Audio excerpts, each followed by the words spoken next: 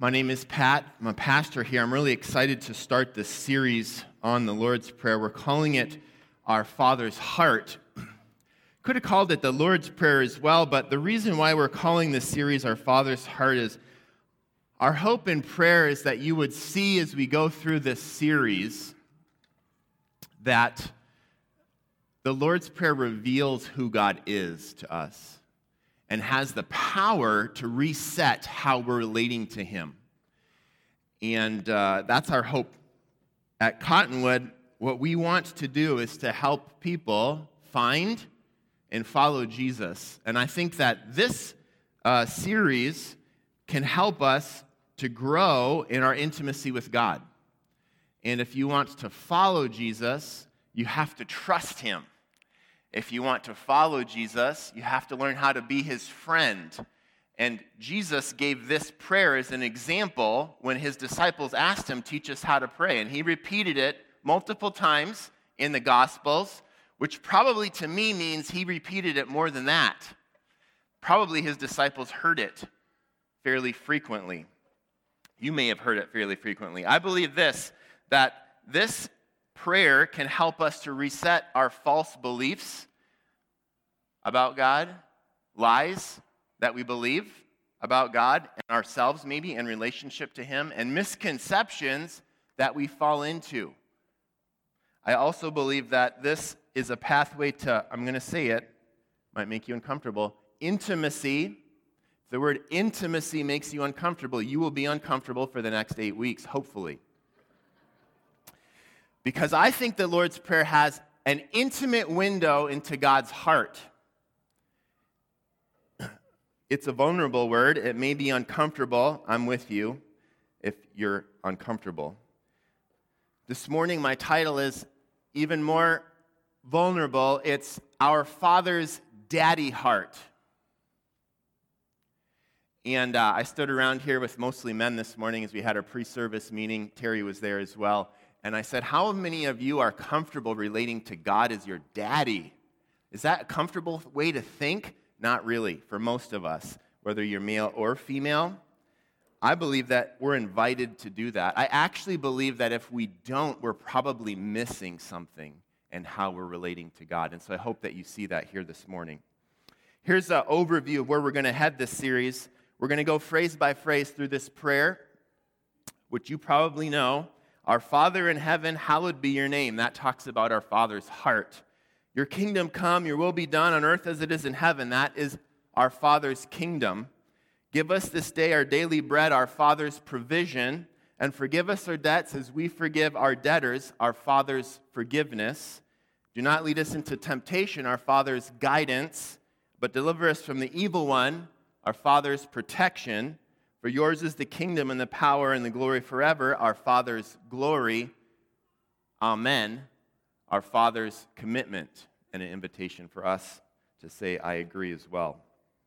In preparation for this series, I'm reading a book which, if you want a great companion to this series, you could probably read it in a week. It's a pretty short, thin little book. It's called A Layman Looks at the Lord's Prayer. It's by Philip Keller, W. Philip Keller. He's written several short books. He's a layman, which means he never was a pastor, but he was a godly man and had some great things to say. Pretty good author. Makes sense to me.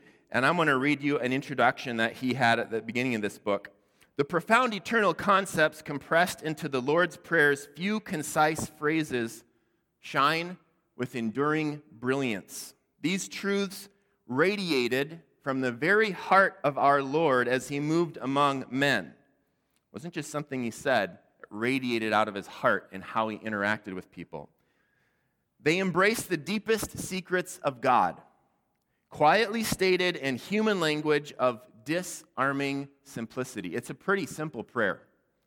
Some of the petitions included in this prayer by Christ were utterly revolutionary, and here's the phrase I want you to really think about. If fully grasped by us, they can overturn much of our own wrong thinking about God. He thinks the same thing that I have been thinking. This series has been brewing for the seed was planted for it about 7 years ago. I went on a wilderness trip to the desert, a solitude trip where I spent a week in Joshua Tree Desert all alone. Well, not alone, but basically alone. There's other people to make sure we didn't get eaten by coyotes. Kind of checked in every night, waved across the valley at them. But it was a solitude retreat, and I met another pastor. He's still the pastor in a church in Michigan, and he shared this little tool on the Lord's Prayer that they use at their church, and I have thought about it frequently, and I think now's the time for us to look at the Lord's Prayer here at our church. So we're going to go phrase by phrase. Initially, it's going to be word by word. Here we go. Our Father. The word our is plural. It's not singular. It's not my Father. It's our Father. Jesus was saying, my Father and ours to those who were in his presence. It was he was speaking to God as Father, which was pretty revolutionary. It's common for us to think about, but it was not common for people in Jewish culture to think about. Not so familiarly and intimately. So I have a few questions. I'm going to actually give you a lot of questions today and throughout this series because I think the words that we say, if we think about what they mean and ask questions, they can help us understand whether we're entering into the truth that's revealed in those words. Are you learning, am I learning and worshiping solo or in community with other people who are members of Daddy's family? Am I doing it on my own or am I with other people? Because this is intended to be a community experience of relating to God. God's family is he's not a single parent. Some people are single parents. It's a tough road. He's a single parent, but we're not single children. We're not only children. We're in a big family with other people. So here's an example of why this is important. Do you know what happens at my house in the summer?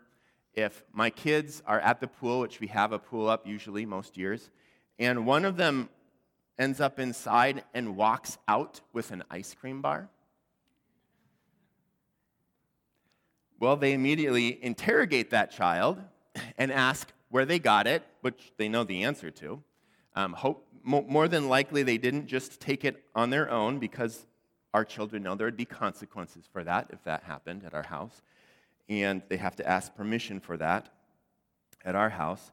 And so they would say, who gave it to you? And probably they would hear, Mom or Dad gave it to me. And then there would be a trail of dripping footprints up the steps of our garage into our house across our kitchen to find Mom or Dad and ask if they could also have an ice cream bar. Right? That's natural. Think about that when you are in a place where you're wondering if God gives good gifts and one of your family members has a really good gift. Doesn't that help you remember a little bit of something about the character of your Heavenly Father? That our Heavenly Father has good intentions toward us. That's why I believe that following Christ is a communal experience. We can remind each other about who Dad is in heaven, what He's like, and it can help us in some ways to reset how we're thinking about God.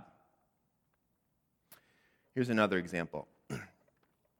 So this started with my oldest daughter, and as we would write notes or letters to each other or cards on birthdays or whatever, now it's maybe a text or an email, and it's not as often as it used to be, but on occasion it still is. I will, at the end of a note, write, "Still your daddy." And sometimes she'll write, or one of my girls will write, "Still your girl." It's an intimate, warm, and personal message that only I can say to them. It's also pretty vulnerable because it's admitting the tenderness that I feel towards my kids. I just want you to know this morning that God feels that way about you. Whether you can sense that or whether you experience that in your walk with God, He actually is calling you His boy, His girl, His little boy, His little girl. For some people who have had the privilege of relating to their fathers as daddy for a long time, perhaps a privileged few, their earthly fathers, maybe even for a lifetime, you have this benefit of having a really positive, rich relationship that has helped you probably understand some of what God's heart is for you. Not everyone has had that experience. And actually, everyone has had an imperfect picture of what our Father, our Daddy in heaven is like. Because guess what? Even though you might have had a really awesome dad, he was not perfect, because we can't be. And some of you have had a really difficult, maybe even horrible experience because your parents made some really big mistakes and hurt you. That's common. God wants to be the daddy you never had and fill in all the gaps that you experienced with your dad. That's his heart for you. That's his heart for me. That's what he wants. And I'll just say it this way. No matter what your fathering experience is, a part of coming to Christ, being adopted into God's family, is that you and I need to be re-fathered in ways we recognize and ways we don't to our daddy in heaven. Some of us have had a bit of a better base to build on, but we all have to learn how to maintain and grow in our relationship with our daddy in heaven. And I think this Lord's Prayer is a significant pathway to helping us get refathered to God. Here's my first goal for the series is to reset our false beliefs and our lies and our misconceptions about God. And let me just tell you that those creep in usually into our souls without us noticing. It's not something we consciously do. We don't stop thinking on purpose, God, you're not good, or you don't care about me. That stuff sort of seeps in, and we act that way without thinking about it, usually. Secondly, I think the Lord's Prayer can lead us to a deep, contented, peaceful, loving trust in God as our daddy, just like a 3-year-old resting in the love of their mom or dad. I have a 3-year-old right now. I have 6 kids. Our youngest is 3. 2 weeks ago, our older kids all made plans to go skiing or snowboarding. Andre and I weren't going to go, and we stayed home with our 3-year-old. And I'll tell you that our 3-year-old was really excited. They went on Saturday. Wednesday, she started talking about getting to spend time with mom and dad. And do you know what she was really excited to do with mom and dad? Play hedgehogs. You guys play hedgehogs? You have that game at your house? It's not a board game. It's what it is. It's pretending to be hedgehogs, which she does sometimes with her older sisters who graciously play with her. She was excited all week to do this. I'm glad she was excited all week because I had all week to get over my embarrassment about getting on my hands and knees and playing hedgehogs with my 3-year-old. But Andre and I did it. It actually was only about 5 or 10 minutes of time. 3-year-olds don't have that long of an attention span, which in this case I was sort of grateful for. Why was it embarrassing to get on the floor and play hedgehogs with my 3-year-old? It's just me. It's just my wife. It's just my 3-year-old. I think why it was embarrassing is because I have been conditioned and trained to think that my value comes from productivity, and playing hedgehogs is not productive. It is really not accomplishing anything. It does not seem important at all. Does it seem important to you? It doesn't seem important to me. I want to let you know that God delights to just be with you, and He delights for you to just be with Him, and you don't have to do anything to make that time precious and valuable to Him. That's the first word, our. Now, Father, we've touched on it here a little bit in that story. Our Father, Daddy. Can I ask my daddy in heaven for anything? Can I tell my daddy in heaven anything? My 3-year-old can boldly ask me at 9:30 at night, which is already after her bedtime, if she can have candy. Or worse, gum. Great idea. You're already late for bed. The answer is always no. but she's unhindered in bringing whatever is on her heart to her mom or her dad. Are you hindered from bringing anything on your heart to your mom? Well, really, we're talking about your dad. To your daddy in heaven. She knows that her daddy or her mommy are the one who knows and is able to provide and fulfill whatever she needs. And so she just asks for it, even if it doesn't make any sense. God would love for you and I to be in that same kind of space with him, where we would feel free, at least, to ask him for what doesn't make sense, to tell him what doesn't make sense, and he'll listen lovingly, graciously, help us, maybe guide us into where we're a little bit off base. My wife passed a podcast on to me. We do this back and forth often, that I listened to a few weeks ago. It's the podcast title is Glorious in the Mundane. Christy Nockels is the one who does this podcast. You might know Christy. When I was in college, this thing called Passion Conference started. It's a worship conference for young people, and she was one of the worship leaders. She's led worship at that time with people like Chris Tomlin and David Crowder and Charlie Hall, and she was actually interviewing Lauren Tomlin on this podcast, Chris Tomlin's wife, and that was a motherhood podcast. It was, I think, on Mother's Day. They're talking about the difficulty, the challenges of being a mom, where the pace is frantic and schedules are crazy. But then they came back to kind of that story I shared about hedgehogs. They talked about being present in floor time with your little ones and how it doesn't feel like the jackpot, but it is the jackpot.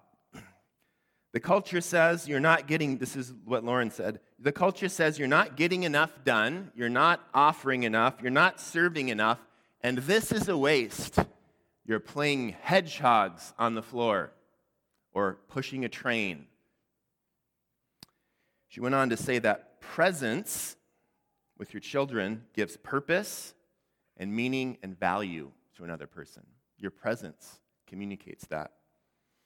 And there's one thing that every mother bestows. This would work for a father as well, but it is a sense of being. It's simple and it's everything. When you're engaged and devoted and offering affection and playing and putting down the things that have, and you give focused attention, what you communicate to your child by just being present, playing hedgehogs or pushing a train or whatever it is what you're saying to them, nothing else in this world matters but you right now. And that is so powerful. What an investment a mom or a dad, an earthly mom or a dad can make in their child's life. I just want you to know that that's God's heart towards you as well. You are, in this moment, his favorite, okay? Now, if I call one of my kids my favorite kid, that's a mistake. God can tell you, you are my favorite, and he can mean it, and he can tell the person sitting next to you, you are my favorite, and he can mean it, because he's actually eternal, and there's no end to his love where there is for us. You are your dad's favorite. Our Father. Okay, we got 2 words down. Let's see if we can get through the rest of the verse. Our Father who art, who is, or which is, or sometimes they skip the verb is and just say in heaven, depending on your translation. But there actually is a verb there, is, who is, and it's an important one. I am is how God identifies himself in the Scripture. It means he's eternally pre-existent. That means he has always existed before any other thing has existed, and he always has existed. That's why he says, my name is I am to Moses. Jesus claimed it for himself. And that means your daddy in heaven is a real person. He's not pretend. He's not a figment of your imagination. He's not there when you think he's there or when you feel that he's there, and when he doesn't feel like he's there, he's not really there. He's a real person. Does your mind believe that God is a real loving person And does your daily experience show that too? Does it feel like he's a real living person? So one of the questions that I would ask you to, as you go through this Lord's Prayer, is probably many of you will know this stuff is true. Does it feel true here as well? Because God does want you to know that it's true, but what you feel and what you experience day to day is as important. Now, what you know up here in your mind is very important. I'm not saying the truth is not. It is true, but it's not one or the other. It's actually both. It's like knowing that your spouse loves you and feeling it. You want both, right? God wants both for us. There's a disconnect somewhere if something that I know is true that doesn't feel true, and that's worth exploring. It's worth exploring. Why is that? Why do I know that he's good, but I don't feel that he's good? That's worth thinking about, even asking God about, maybe even talking to him. God, I know you're good. Why don't I feel it? Now, I'm not saying base your life on your feelings. I'm just saying that God's best is that they connect together, that you would know and feel that. Sometimes it takes some time. I would say this is not helpful. It's not helpful to say, I'm just going to value what I know to be true in my mind over my feelings and forget them and just go with my mind. That's actually an inconsistent way to live, and it won't last long, actually, because what you have to do is you have to lie to yourself about your feelings. You have to say, I don't really feel that, or I'm not going to listen to that. I think it's actually helpful to listen to it and question it and ponder it and ask for God's help to line them up somehow, because he wants that to be your reality. Here's a better way. Ask the question, why? Why doesn't it feel true even though I know it's true? Maybe it's because you're disappointed with God or some other circumstance. Maybe you actually are angry at him or hurt by him, or you just feel distant from him or disconnected from him, and he wants to help with those. Okay, our Father who art in heaven. In the scriptures, heaven describes three different things. Heaven sometimes it's used to describe our physical atmosphere. You know why there's life on this planet and not other planets? It's because we have an atmosphere that we can actually breathe, right? It's not like the moon where there's no atmosphere and everything just is out in space. That's one aspect of heaven. God is there because he's omnipresent. He's everywhere. Heaven can also mean like what you look at night up in the sky, the galaxy, the stars, the sun, the moon, our solar system, the rest of the physical universe. That can also describe heaven, like the heavens declare the glory of God. God is also there. And the third way that heaven is used in the scriptures is the eternal spiritual home where he exists all the time and that he's going to bring his family to after their existence on earth is done. And God is there too. God is everywhere. He's a spiritual being. So here's a question. Am I living as though the spiritual realm is really real? Is that real every day? Is that kind of how I go through life, that's actually real? That there's a spiritual realm that exists? That even though God is invisible, he's real? I remember reading a book that helped me because, you know what, it's kind of a little bit more difficult to have a relationship with someone who's invisible. Can I get a witness? It's easier because I'm used to relating people I can see and hold hands with or touch or hear audibly with my ears, physical ears. It's harder to relate to God who isn't physically present. And if that's hard, I found that it's just helpful to talk to him about it. God, this is hard. This isn't easy. I need your help. He's willing to do that as well. Heaven is a real place. We sang about it in Who You Say I Am, that there is a home for us in heaven, eternally. You have a place when you get adopted into the family. It's sort of like you get a room set up, your own place in God's heavenly home. Our Father who art in heaven. Are we living like that? It's helpful to think about this. Can I really say this prayer with conviction of mind and heart? Our Father who art in heaven, and here's the next phrase, hallowed be. Hallowed is an old word. Oftentimes it says your name is holy, or may your name be honored as holy. That's a good word. Hallowed, or hallowed, if you want to say it that really old-fashioned way, has a lot of depth to it. What we're really saying when we say this is that my daddy is different than every other being. He's unique, uniquely good, uniquely honest. He's the only unbiased, objective judge. Have you ever wished there was a really unbiased, objective judge? There is. He's your dad in heaven.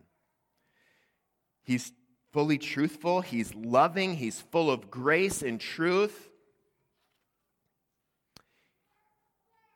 He's actually full of wrath towards sin and evil at the same time as he's fully loving toward people who are imperfect in sin.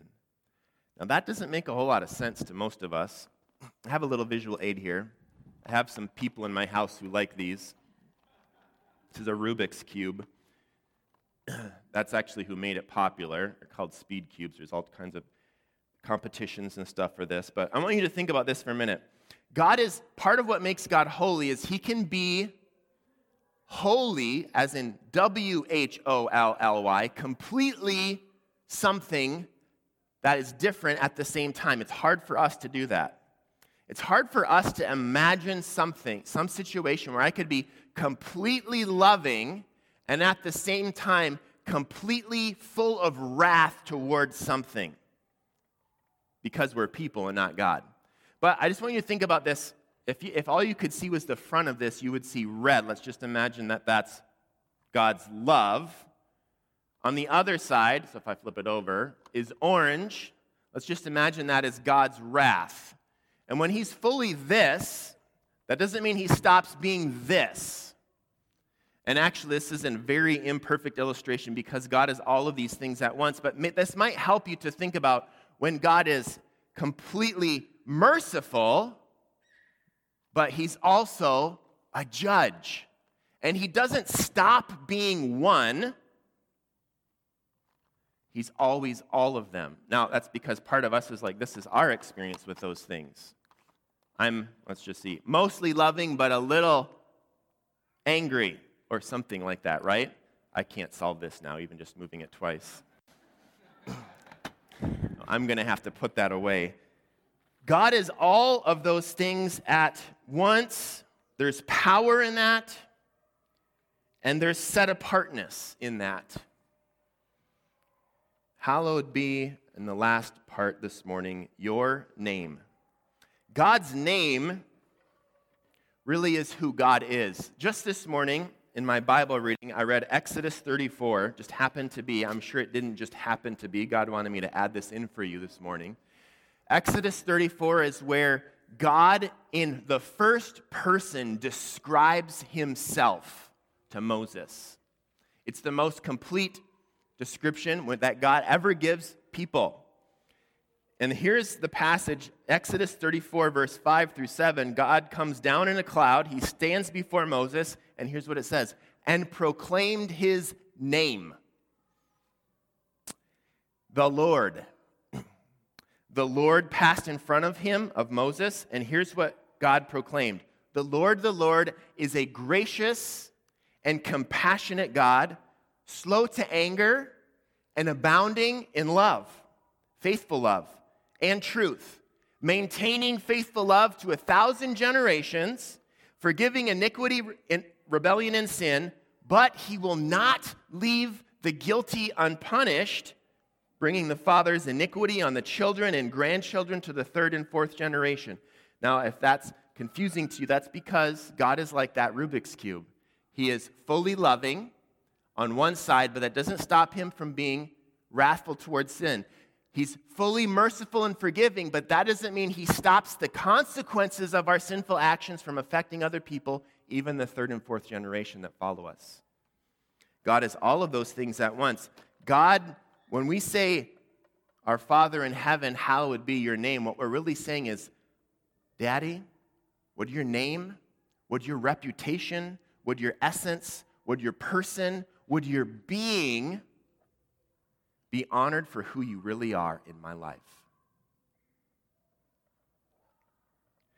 You guys know what one of the most popular growing luxury cars are in our country?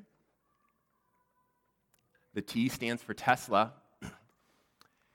And third most now, I think still behind Mercedes and BMW. If you bought a Tesla, you would come to expect something about it, right? About how it's made, about how it performs, about the craftsmanship. They don't actually describe themselves as a luxury car. They use the word premium. So they're not luxury, they're premium. You have certain expectations because the emblem, the name of the company is on the car, right? God's name is that way. My prayer is that today and throughout this series that you would encounter God's name, His reputation, His character, His heart in a profound way. And I think it can change our lives. I think it can change our lives if we encounter God for who He is.